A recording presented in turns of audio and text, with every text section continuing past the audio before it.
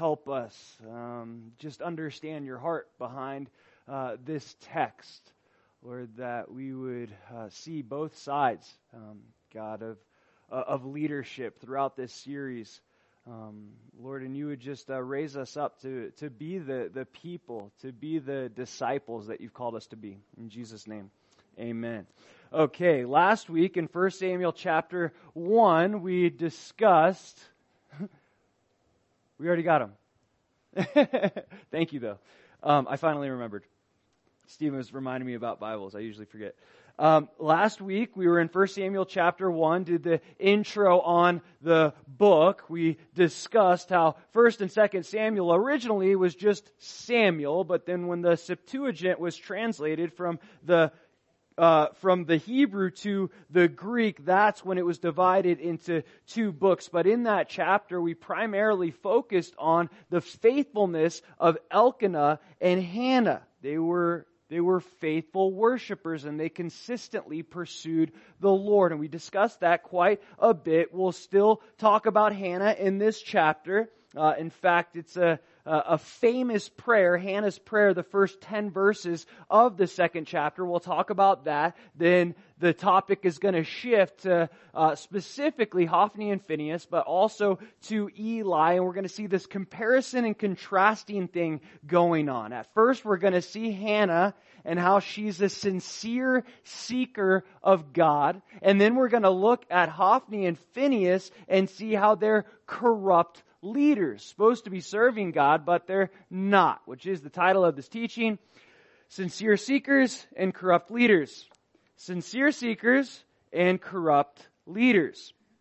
There's a lot of comparison and contrasting, more contrasting specifically in this chapter, and that's really what it's all about. We see Hannah, she's a sincere seeker, and we see how God blesses Hannah in so many different ways, not just with Samuel. But while Hannah is a sincere seeker, Hophni and Phinehas are corrupt leaders.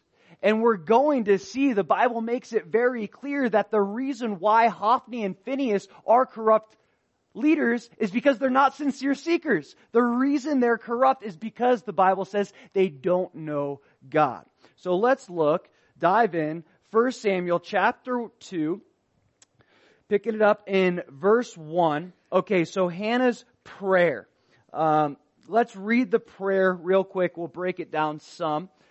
Verse 1 of chapter 2. And Hannah prayed and said, "My heart rejoices in the Lord. My horn is exalted in the Lord. I smile at my enemies because I rejoice in your salvation.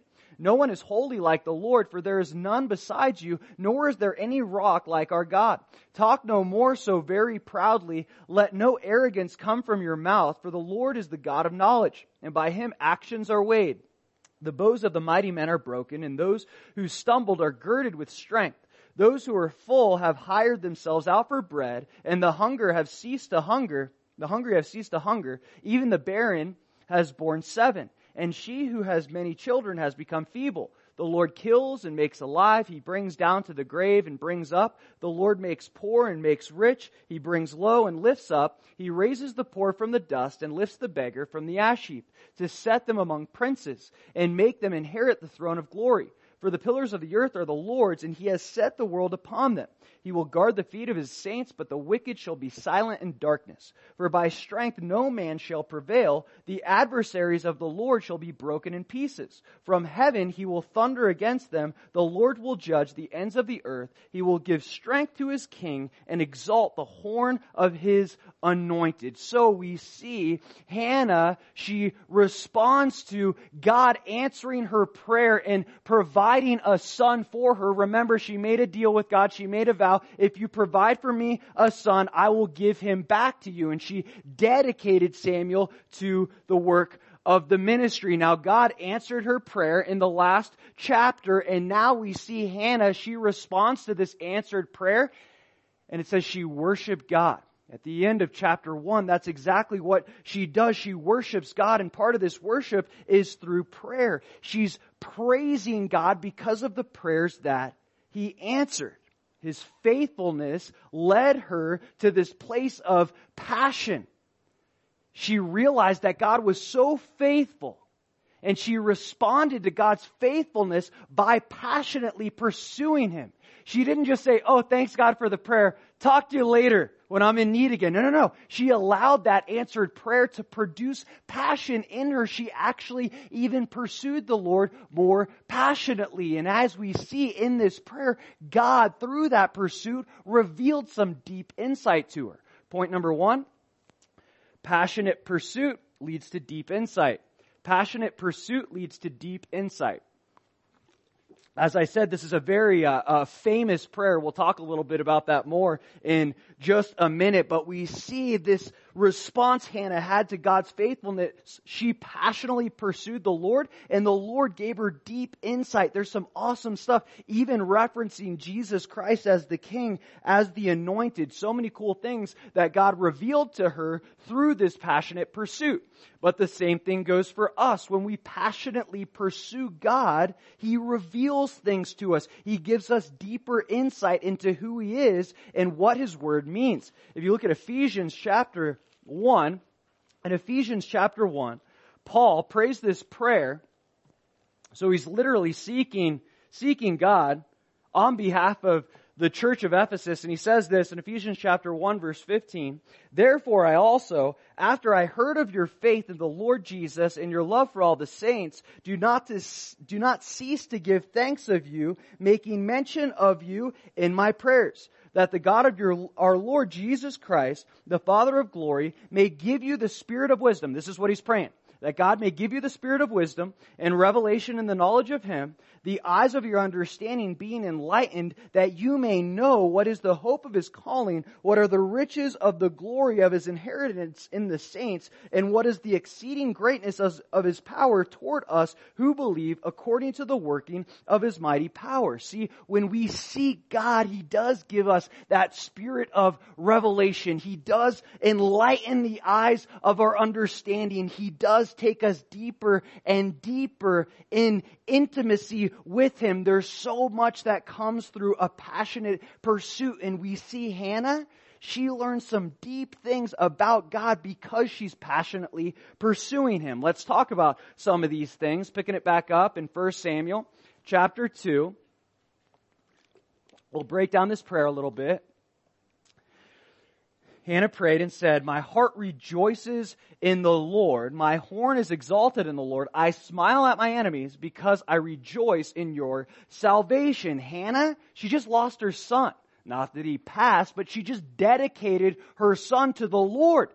She no longer is in immediate contact with her son. She sacrificed her son in a sense, yet she rejoices. She wasn't saying, "Woe is me, I lost my son, now he's going to be at the tabernacle for the rest of his life and I barely get to see him." No. She rejoiced. Literally, her sacrifice led her to a place of joy.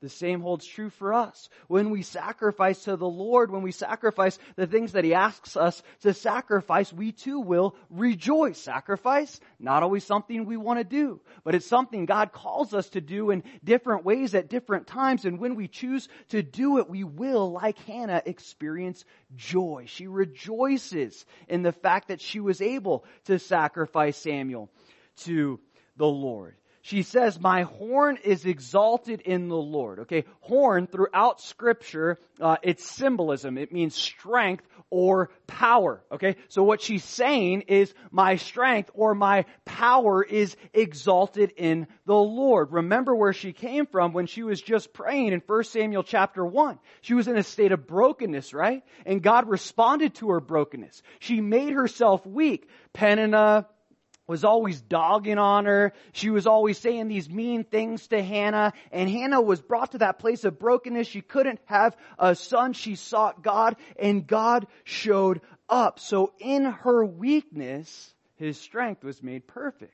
Isn't that what Paul tells us in 2 Corinthians chapter 12, verse 9? That's why she says, my horn is exalted in the Lord. Literally, my strength is exalted. I came to the Lord in weakness and He strengthened me. He exalted my power. He gave me strength. Then she says, I smile at my enemies. Now we know she's specifically talking about Peninnah. That's her enemy. That's the only enemy we know that she has right now. Remember, this was Elkanah's other wife, and she would always boast about how she has these kids and Hannah isn't able to have kids, so she's able to smile at her enemy. Why? Because God had lifted her up. God had blessed her. God bestowed favor on her. And though she questioned when she was bearing if God really loved her, if God really had favor on her, God did bless her. God provided her a child. And now she knows, yes, that favor is there. She's able to smile at Peninnah. Okay? Look at that last part of verse 2. She says, because I rejoice in your salvation. This is cool, and it comes up all the time in the Old Testament. But what is that word salvation? What's that word in the Hebrew? Salvation. We've talked about it in Genesis. Salvation. What's the Hebrew word for salvation? Yeshua. It's literally Jesus. She's saying, I'm rejoicing in your Jesus. That's really what she's saying, okay? It's crazy. It's very prophetic. She doesn't even realize it at this time, but she's literally saying, I rejoice in your Jesus. I rejoice in your salvation. That's what Yeshua means. God saves. 1 Samuel chapter 2, verse 2. No one is holy like the Lord, for there is none beside you, nor is there any rock like our God. Okay, so we're going to see as we read, this is a form of Hebrew poetry. It's called repetitive parallelism. Okay, repetitive parallelism. Say that 10 times fast. I can't. Repetitive parallelism, and basically the idea or the concept is she's saying many of the same things in different ways, using different words. It's almost like rhyming, but the words don't necessarily rhyme, they just connect. She's saying a lot of the same things about God, just using different words. This was a way they wrote poetry like in that culture, in that time. And look what she says about God. She says, no one is holy like the Lord. There is none besides you, nor is there any rock like our God. She realizes how God is holy, how He's set apart, how He's unique, how there's none like Him. But there's also a truth for us as well. We know the Lord is holy. We know He's set apart. We know He's unique. But He calls us to be holy too, right? In 1 Peter chapter 1, verse 16, he says just that. Be holy, for I am holy. Though there's none like God, we're called to be like Him. So she recognizes God's holiness. Look what happens. 1 Samuel chapter 2, verse 3. Talk no more so very proudly.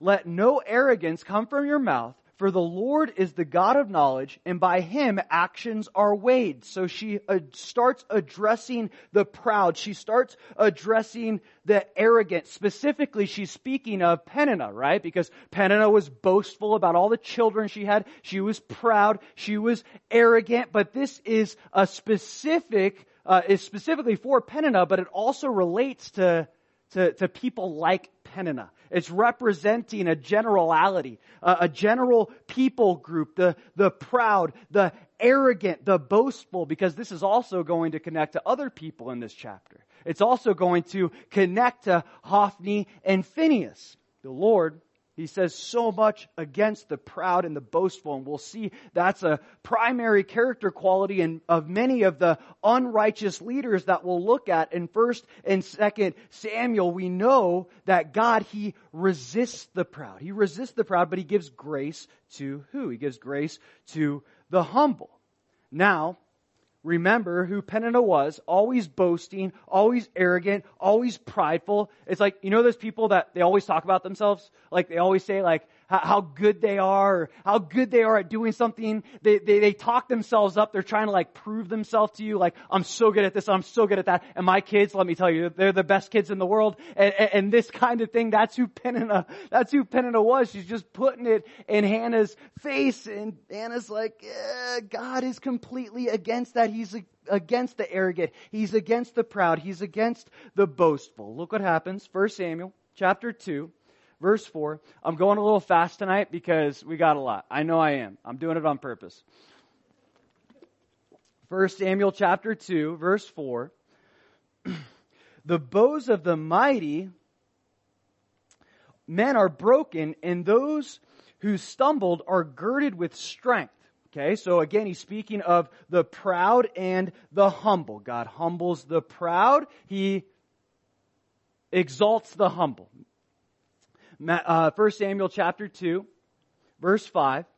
Those who are full have hired themselves out for bread, and the hungry have ceased to hunger.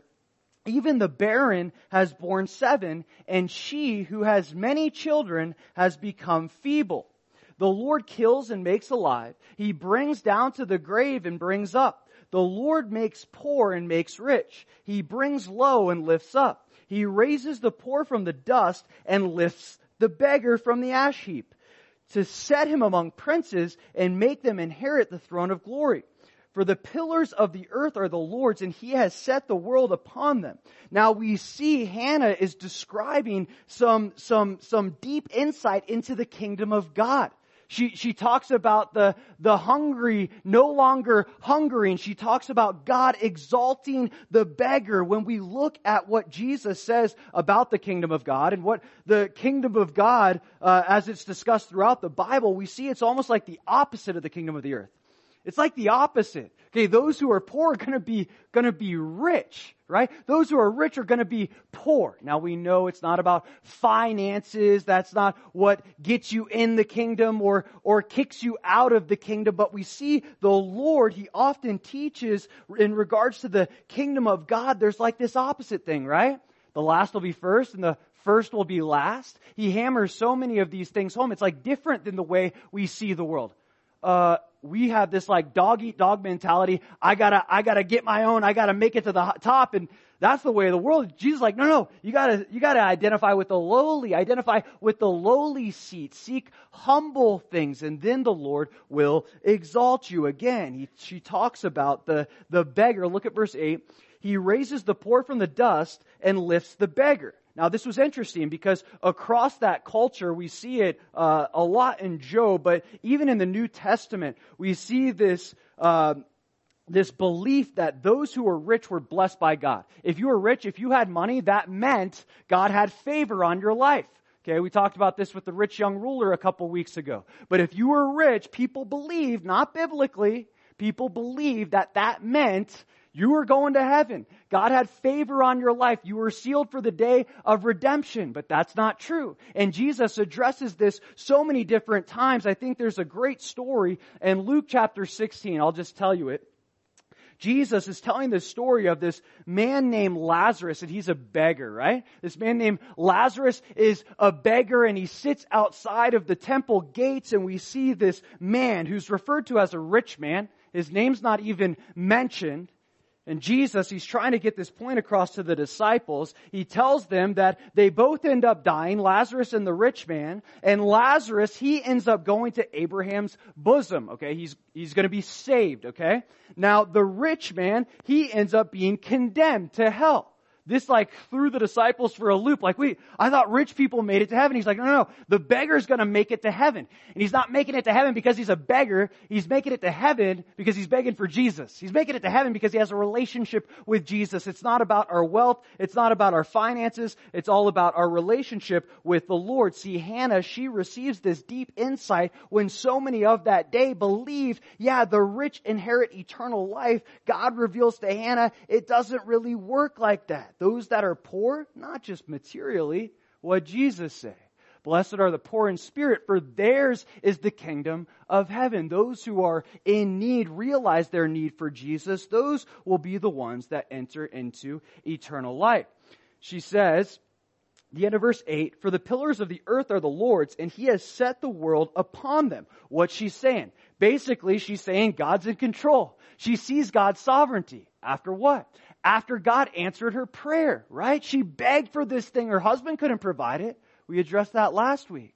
Only God could open her womb.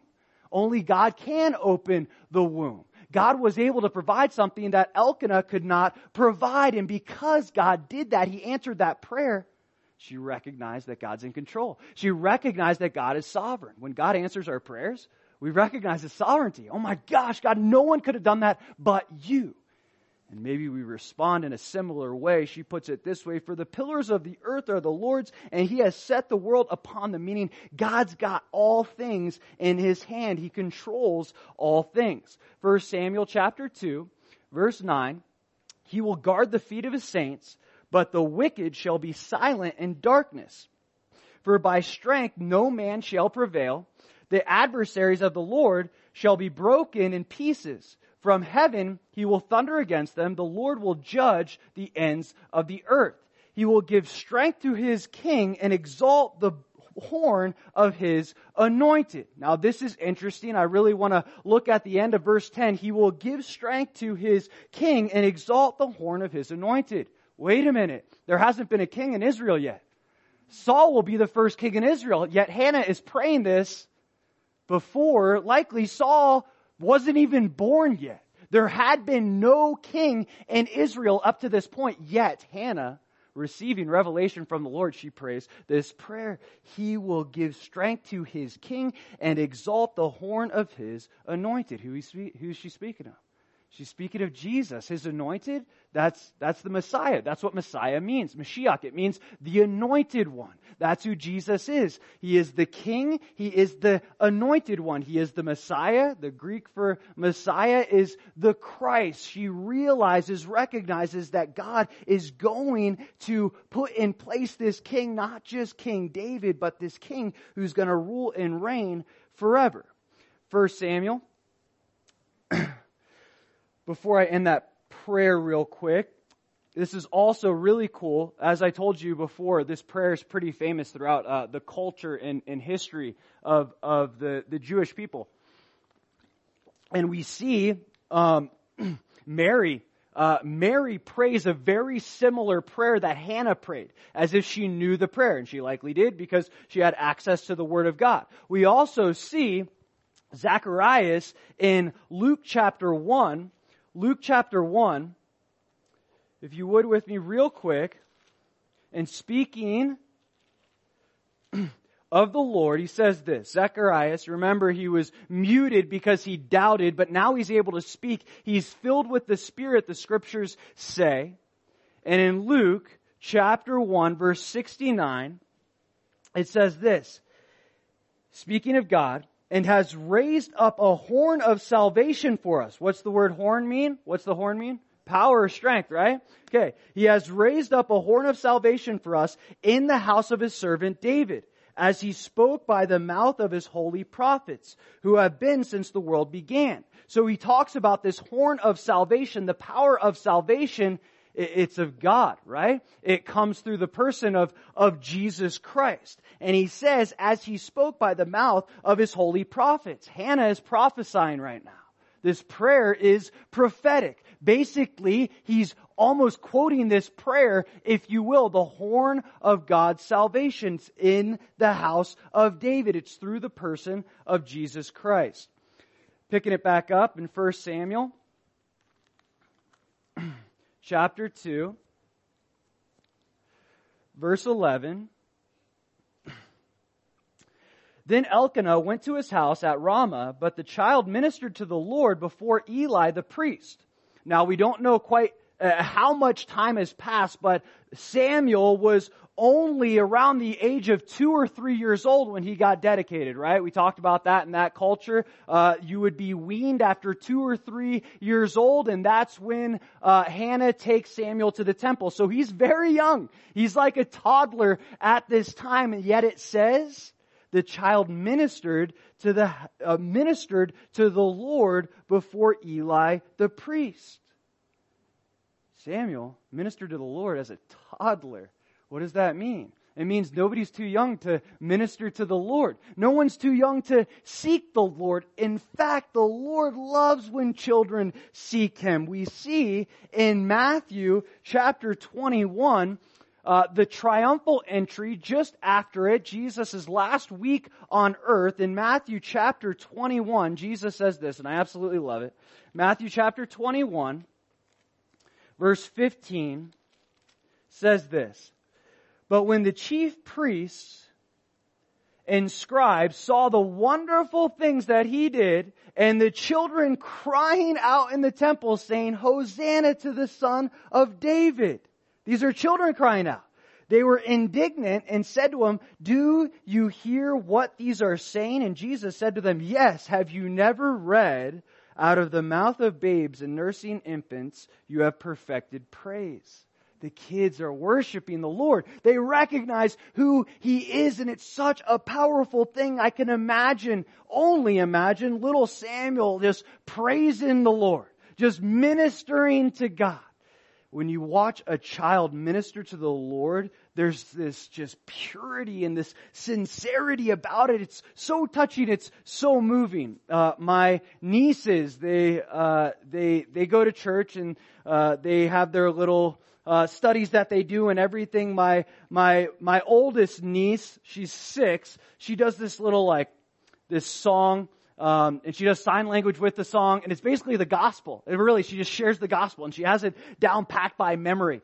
We asked her to tell us the story of Jesus' birth, and she I feel like she said more than I would have said. She knows it. She knows the story so well, but she starts singing this song and doing the sign language, and you know that she means it. She believes this. And every time it just gets me. It chokes me up. It's man, this little child praising the Lord, there's something so powerful about it. Samuel, he's a toddler, but he's not too young to minister to the Lord. 1 Samuel chapter 2, verse 12. Now the sons of Eli were corrupt. They did not know the Lord. So in the Hebrew, it says that the sons of Eli were sons of Belial. Okay? Belial was a pagan god. So they're literally sons of this pagan god is what he's saying. Spiritually, I should say, not literally. Okay? They're literally sons of Eli, but spiritually they're sons of Belial. This referred to their wickedness, their corruption, and that's exactly what it says here. The sons of Eli were corrupt. Why? They did not know the Lord. Corrupt leadership comes from not knowing the Lord. Point number 2, not knowing God leads to corruption. Not knowing God leads to corruption. That was the source of their corruption. They didn't know the Lord. In Galatians chapter 4, verse 8 says this. When I get to it, Galatians chapter 4, verse 8, it says, "But then indeed, when you did not know God, you served those which by nature are not gods." See what he's saying? Before we served the living God, before we realized He was the living God, before we knew Him, we served other gods.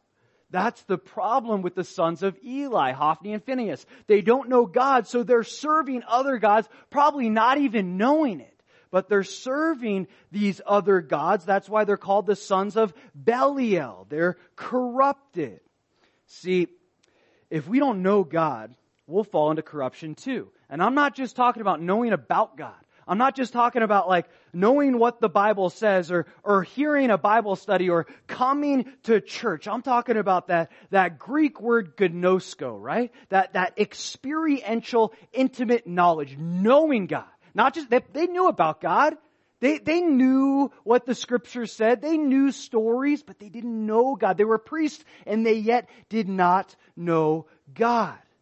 When we do know God, then that compels us, that motivates us to live righteously. Knowing God leads us to become like God. In fact, if you look at 1 Thessalonians chapter 4, 1 Thessalonians chapter 4,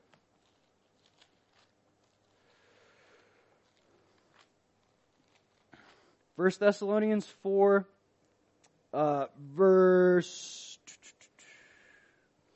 1 to 5. "Finally then, brethren, we urge and exhort in the Lord Jesus that you should abound more and more, just as you receive from us how you ought to walk and to please God. For you know what commandments we gave you through the Lord Jesus. For this is the will of God, your sanctification, that you should abstain from sexual immorality, that each of you should know how to possess his own vessel in sanctification and honor, not in passion of lust like the Gentiles who do not know God." What's Paul saying? Knowing God will lead to our sanctification. Exactly what I said. Knowing God will lead us to become like God. If I don't know God, what's my motivation for living righteously? What's my motivation in establishing character? if I don't have the accountability of God, if I don't know God, if I'm not practicing His presence, then there is no motivation. See, Hophni and Phinehas, they don't know the Lord. They likely don't even believe, okay? It doesn't say that, but they certainly don't know Him. And because they don't know Him, once again, they lead in corruption. 1 Samuel chapter 2, verse 13. And the priest's custom with the people was that when any man offered a sacrifice, the priest's servant would come with a 3-pronged flesh hook in his hand while the meat was boiling. Then he would thrust it into the pan or kettle or cauldron or pot, and the priest would take for himself all that the flesh hook brought up. So they did in Shiloh to all the Israelites who came there. So this was the priest's custom. Now, this isn't what God instituted in Leviticus when we talk about sacrifices and offerings, okay? What was instituted by God was that the first portion, the fat, and depending on the offering, some other things, entrails and whatnot, the fat was the first portion that was given, and it was first given to God. Okay, then the priest received a portion, and then the person providing the sacrifice, providing the offering, they received a portion as well, as long as it wasn't a sin offering. Okay, so we see this was the original custom because this was what God said. Now the custom changes. Now the priests have a servant come in while the people are boiling or cooking the offering, and they come in with the 3-pronged fish hook type of thing, a fork if you will, and they just take whatever comes up. This is before, we'll see, they burn the fat. There's more to this. Let's look what happens. 1 Samuel chapter 2, verse 15. Also before they burn the fat. This is crucial. The priest servant would come and say to the man who sacrificed, "Give meat for roasting to the priest, for he will not take boiled meat from you, but raw." So we see God, as I said, was supposed to get the first portion. He was supposed to get the fat, okay? God was supposed to go first, but they're not putting Him first. They're putting themselves, literally, Hophni and Phinehas are putting themselves before the Lord. No, we go first. God doesn't go first. We go first. We get our portion first. They literally put themselves before the Lord. Now it says that they wanted raw meat. They weren't supposed to take raw meat, okay? It was supposed to be cooked. Now, there's different opinions about why they would take the meat raw. It could be one of two things, most likely. First of all, maybe they wanted the raw meat so they could cook it how they wanted, okay? They didn't want the boiled meat. They wanted to cook it the way they liked it, okay? They wanted to bake it. I don't know what they wanted to do with it. Or, possibly, they wanted to sell it. Why? Because raw meat was easier to sell than cooked meat. They could sell raw meat in the marketplace and make a profit. Regardless of their reason for taking it while it was raw, the reason was selfish. It was self-centered. They were seeking their own. This is the kind of leaders they were. Because they didn't know God, that led them to be corrupt. Now we're understanding what this corruption looked like, and it looks like them being selfish. In James chapter 3, verses 13 to 18, you don't have to turn there. It talks about the wisdom of demons versus the wisdom of God. And it says the wisdom of demons is self-seeking. What they're doing is demonic. It's self-seeking. They're making the decisions as to how they're going to benefit, what they're going to gain from this, and they're not taking the people into consideration. Look what happens. 1 Samuel chapter 2, verse 16. And if the man said to him, "They should really burn the fat first," because that was the proper custom, "then you may take as much as your heart desires," he would then answer him, "No, but you must give it now, and if not, I will take it by force." So they're preventing the people that are providing the offerings from doing it the way God told them. They're saying, no. You can't do the fat. You can't do the fat first. You got to give me my portion first. It's like, I don't care what you take. I just want to do this the proper way so that God will be honored through my sacrifice. Nope, it's not happening. And they demand, he says, "No, but you must give it now. And if not, I will take it by force."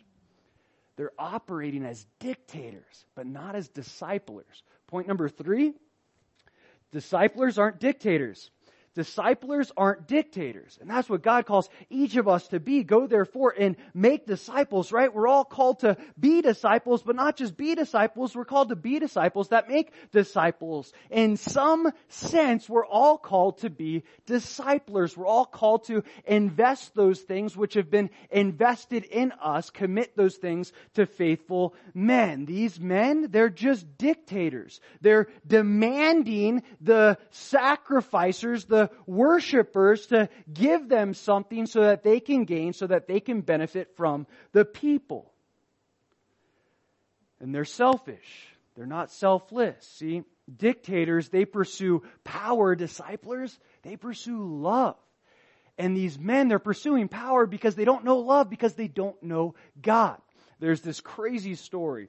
Stalin, okay, when he ruled Russia, he was a dictator, to say the least. Maybe you've heard this story before. And he was being interviewed, and he wanted to make a point because he was asked a question about, hey, why don't you care that all your people are suffering, they're starving, all these bad things are happening to the Russians? And he said, okay. He grabs a chicken. Okay, this is disturbing. I'm just warning you. He grabs a chicken and he starts plucking out the feathers one by one.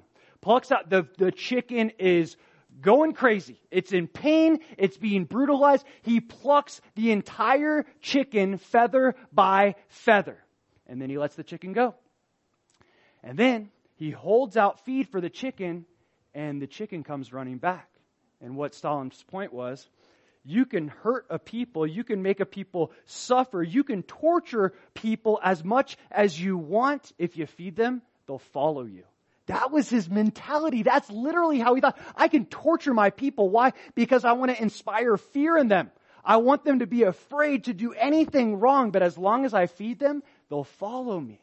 So sad, but so true. That's how dictators operate. They don't care about the people. They care about power and what they want to accomplish. Dictators, they use fear and force, but godly leaders, disciplers, they use truth and love. And that's what we're called to do as leaders. We're called to inspire people in love, not demand them that they do these certain things. You have to do this or you can't do that. That's what Hophni and Phinehas are doing in this text through their servant. If he doesn't give it to you, take it by force.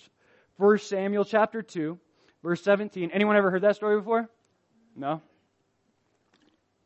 No? 1 Samuel chapter 2, verse 17. Hopefully you don't have nightmares tonight. Sorry for my chicken lovers out there. Therefore the sin of the young men, verse 17, was very great before the Lord. For men abhorred the offering of the Lord. See what happens? They literally led people away from God. Because the people couldn't even sacrifice the way they were supposed to, as described in Leviticus. They led people astray. People didn't want to come and worship God anymore. Because they weren't worshiping God on God's terms. They were worshiping God on Hophni and Phinehas' terms. So they literally led people astray. See, God, He takes it very seriously when His people, when His leaders, people that He's put in position of any type of authority, when they lead people astray. That's no joke for the Lord. In fact, He says it like this in Matthew chapter 18. Matthew chapter 18, verse 6. Jesus says, "But whoever causes one of these little ones," now He's speaking of children generally, but specifically He's speaking of the children of God. We've taught this in the past. "These little ones who believe in me to sin, it would be better for him if a millstone were hung around his neck and he were drowned in the depth of the sea. Woe to the world because of offenses, for offenses must come. But woe to that man whom the offense comes." When we cause one of the little ones, when we cause one of the Lord's children, it doesn't have to be a little kid, it can be an adult. When we cause one of them to stumble, when we cause one of them to sin, the Lord takes that very seriously. Hophni and Phinehas, they were leading the people astray to the point that they didn't even want to come to the tabernacle to worship God. They were being prevented from worshiping God. 1 Samuel chapter 2, verse 18. "But Samuel ministered before the Lord even as a child, wearing a linen ephod. But Samuel, that's crucial, Holy Spirit inspired, just talking about the corruption of Hophni and Phinehas, but Samuel. But Samuel was going to be something different. Samuel was going to be a righteous leader. Samuel was going to be someone that knew God and pursued God and led his people down the right path. Contrast Hophni and Phinehas versus Samuel. Now we see this played out, and you see this actually played out throughout 1st and 2nd Samuel. The contrasting thing of corrupt leaders and righteous leaders. And it'll go back and forth throughout these two books that we're going to get through. This is no different. Hophni and Phinehas, corrupt. Samuel, righteous. Verse 18. But Samuel ministered before the Lord, even as a child, wearing a linen ephod. Now this is interesting. Wearing a linen ephod, that was something that a priest would wear. Even as a kid, he's wearing a linen ephod. Okay, we might say, that'd be kind of funny. Did they make it the right size? I don't really know, but that was something that was supposed to be given to a man when he actually matured and became a priest. This says something about Samuel. It says that he has character qualities of a priest even at this young age. So Eli blessed him with an ephod. Verse 19. 1 Samuel chapter 2.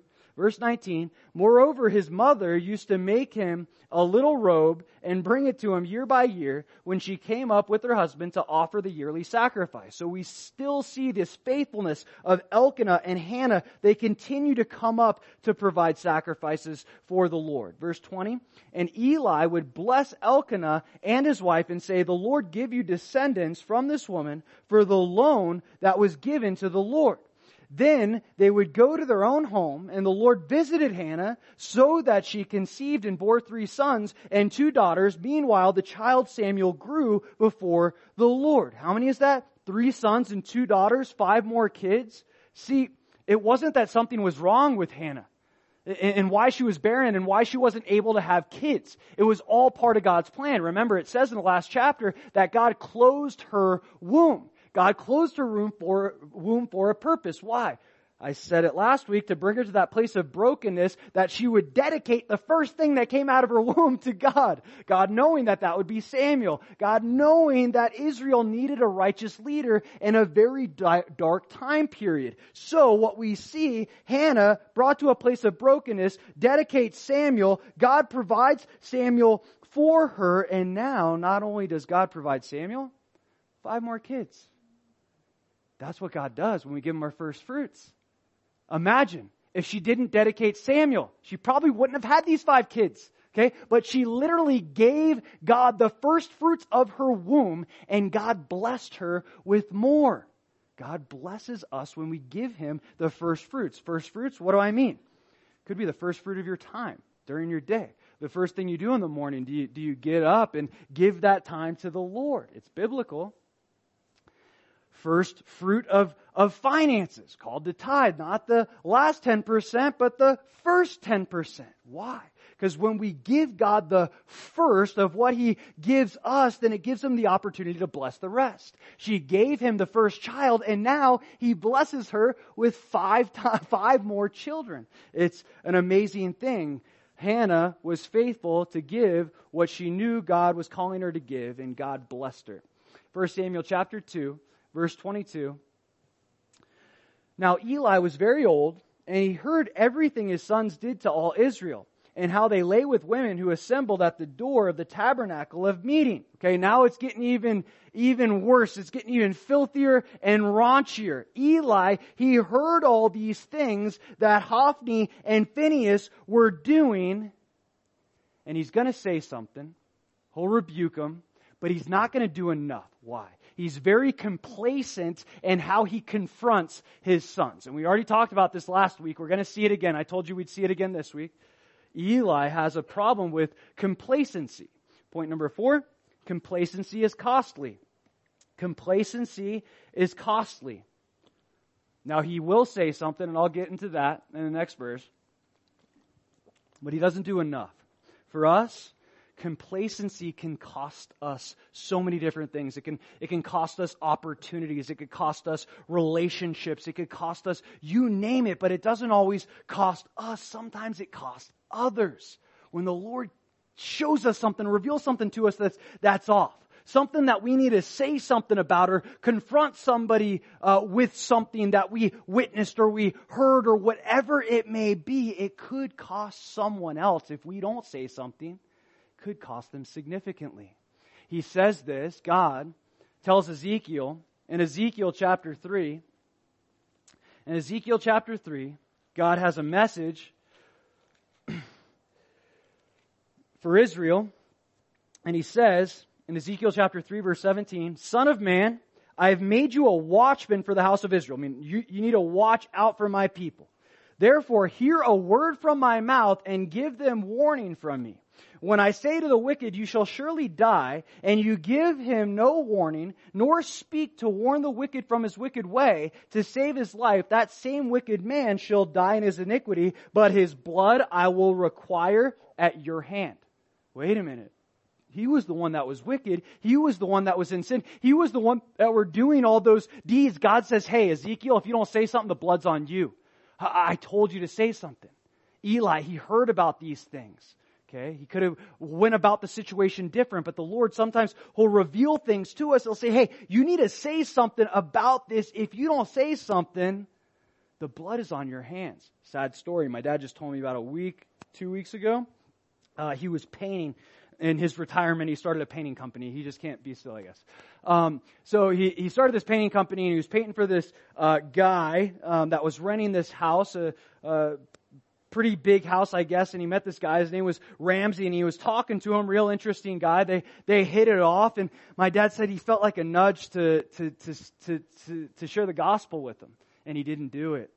A couple days later, Ramsey died in his house. They believe he overdosed, but Ramsey died. And my daddy could have said something. And he calls me. He's like, oh, I knew I was supposed to, and I could have, and I didn't. And now that guy, I don't know. He very well may be in hell right now. And I talked to my dad, and he's okay now. But it was a life-changing lesson for him, and I think the Lord's going to use it quite a bit. But the point is, for each and every one of us, if God nudges us to say something or to do something or confront someone, do it, because it might cost you, it might cost them. This man, it cost him potentially his soul. Now Eli, we'll see. He's going to confront them, but he could have done more. I'll explain that. But I want to point out one more thing real quick. Not only were Hophni and Phinehas corrupt in the sense that they stole from God, really, and stole from God's people. It says that they laid with women too, right outside the tabernacle. Okay, so their sin is abundant. Okay, there's so many different things that they were doing, and Eli caught wind of it. 1 Samuel chapter 2, verse 23. So he said to them, why do you do such things? He's speaking to his sons. For I hear of your evil dealings from all the people. No, my sons, for it is not a good report that I hear. You make the Lord's people transgress. If one man sins against another, God will judge him. But if a man sins against the Lord, who will intercede for him? Nevertheless, they did not heed the voice of their father, because the Lord desired to kill them. So we see that Eli, he does confront his sons, which was a good thing, but he only says something. And he knows this stuff has been going on for a while. He said something, but he didn't do something. And we're going to see God is going to judge him for this, because he could have stood up for righteousness, and he didn't do all that he could to prevent his sons from continuing in this sin. And it says, look at verse 24, you make the Lord's people transgress. Literally, Hophni and Phinehas were leading the people into sin. Okay?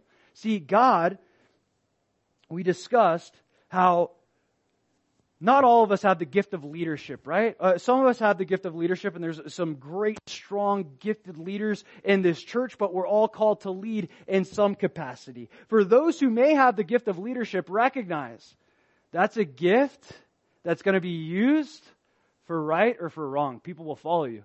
You're an influencer. Maybe you have that gift of leadership. And whether you're walking in righteousness or walking in unrighteousness, people are going to follow you. These people are following Hophni and Phinehas. They are leaders, but they're following them. Hophni and Phinehas are leading them astray. You make the Lord's people transgress. They're leading the people into sin. 1 Samuel, I want to reread verse 25, chapter 2. If one man sins against another, God will judge him. But if a man sins against the Lord, who will intercede for him? Nevertheless, they did not heed the voice of their father because the Lord desired to kill them. Eli, he's coming from a place of hopelessness. He's like, hey, if a man sins against a man, okay, we can deal with that. But if a man sins against God, who is there to intercede for him? What's going to happen? Basically what he's saying is, it doesn't matter how much I pray for my sons. If they don't repent, God is going to destroy them. But we know something that Eli didn't. We do have someone that intercedes on our behalf. We do have an advocate in the person of Jesus Christ. There is one mediator between God and man. That's the person of Jesus Christ. And Romans chapter 8 tells us that he does intercede on our behalf. The New Testament answers Eli's question. And it says they did not heed the voice of their father. Okay?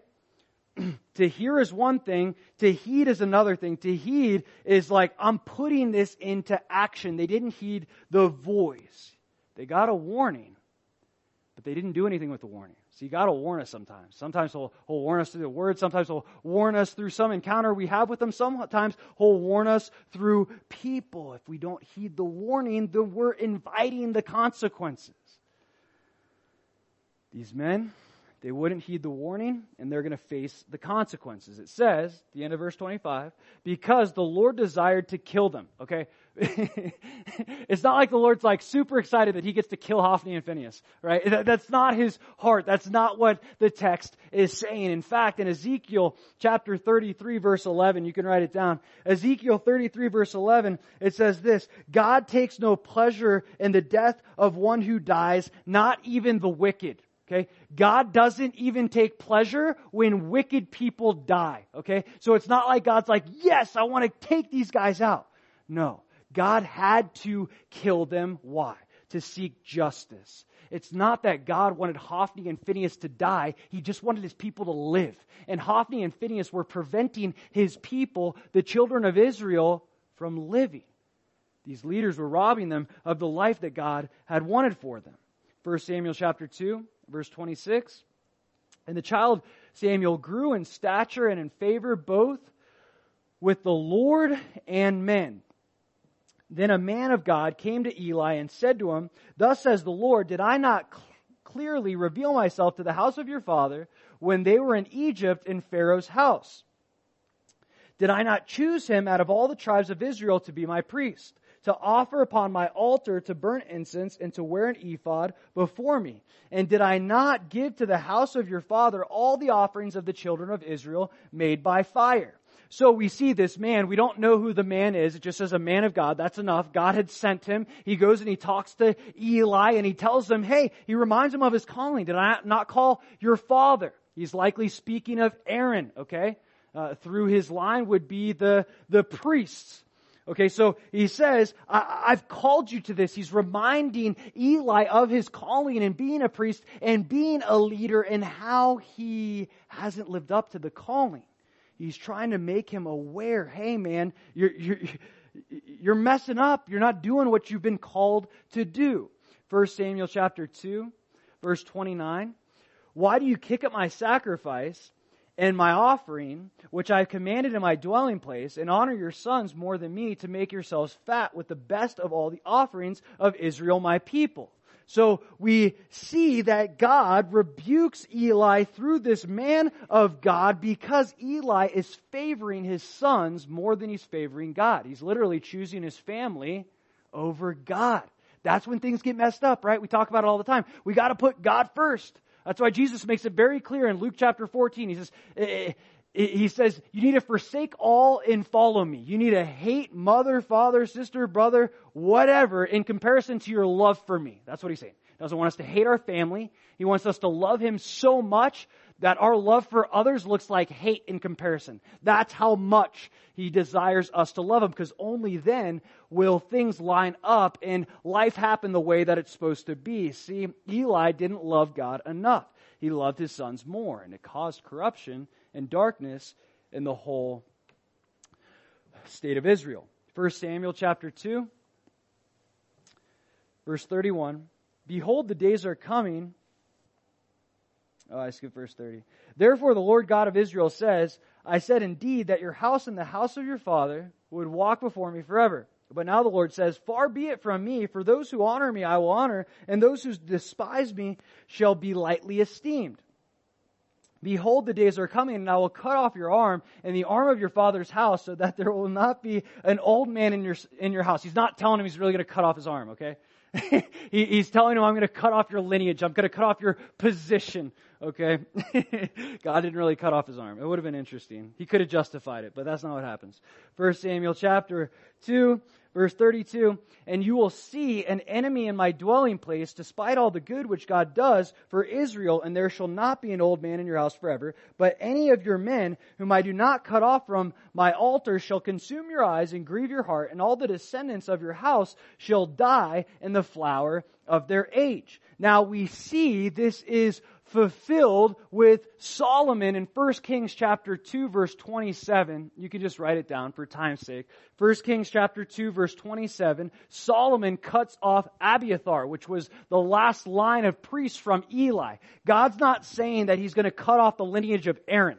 No, he's saying he's going to cut off the lineage specifically where it branched off to Eli. It doesn't happen right now. He's still going to have some descendants, but those descendants will be later cut off from the priesthood. This scripture is fulfilled later on, as I said in 1 Kings. 1 Samuel chapter 2, verse 34. Now this shall be a sign to you that will come upon your two sons, on Hophni and Phinehas, and one day they shall die, both of them. This is actually going to happen. Then I will raise up for myself a faithful priest who shall do according to what is in my heart and in my mind. I will build him a sure house, and he shall walk before my anointed forever.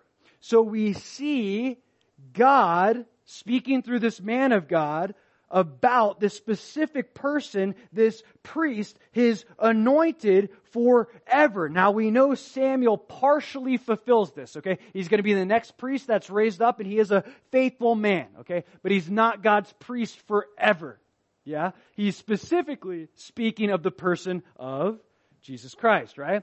In Hebrews chapter 7, verses 12 to 17, he talks about that, how Jesus is the high priest of the order of Melchizedek. The first priest we see in Genesis, Jesus is the priest of God, the faithful priest of God forever. 1 Samuel chapter 2, verse 36.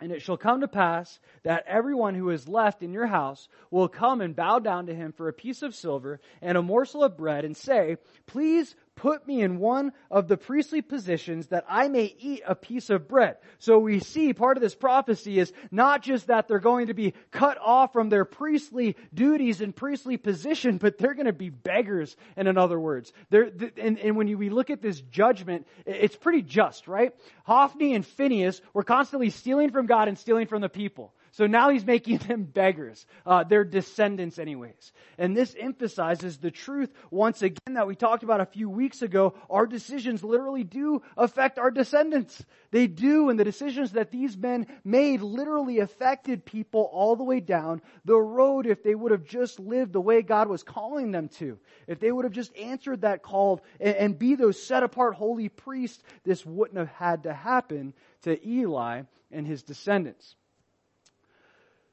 So, in this chapter, we see this sincere seeker in the person of Hannah, right? We also see a sincere seeker in the person of Samuel, even though he's likely a toddler at this age.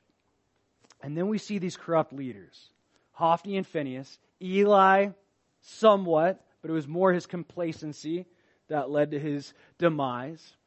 We see the difference between these two groups is just that. Hannah and Samuel are seeking God. They know God. Hophni and Phinehas are not seeking God. They're seeking what's going to benefit them, and they don't know God. There's so many awesome things in this book, but this theme continues to come up throughout the book, and it's as simple as this. God's looking for men and women after His own heart. God's searching for men that are searching for Him. That's really what it comes down to. That's what distinguishes the corrupt leaders from the righteous leaders throughout this entire book. Those that are seeking God and those that aren't. So, who are we going to be? If anyone says a Hophni and Phinehas, I don't even know what to tell you. Nobody wants to be Hophni and Phinehas, right? We want to be like Hannah. We want to be like Samuel. We want to be faithful seekers of God. And when we seek Him, we will become like Him. We will be molded into the leaders, into the men, into the women that God has called us to be. Let's pray. Lord, thank you, God, that your word is so deep, yet you make things simple. God, we can think about these things for forever, and we will be in part. But Lord, I thank you that you break it down so simply for us. It's about seeking you and sincerely seeking you. And that's what shapes us. That's what molds us. As we seek you, we find you, you change us, Lord, and then and only then can we be the men and women that you've called us to be. We love you. In your name, amen.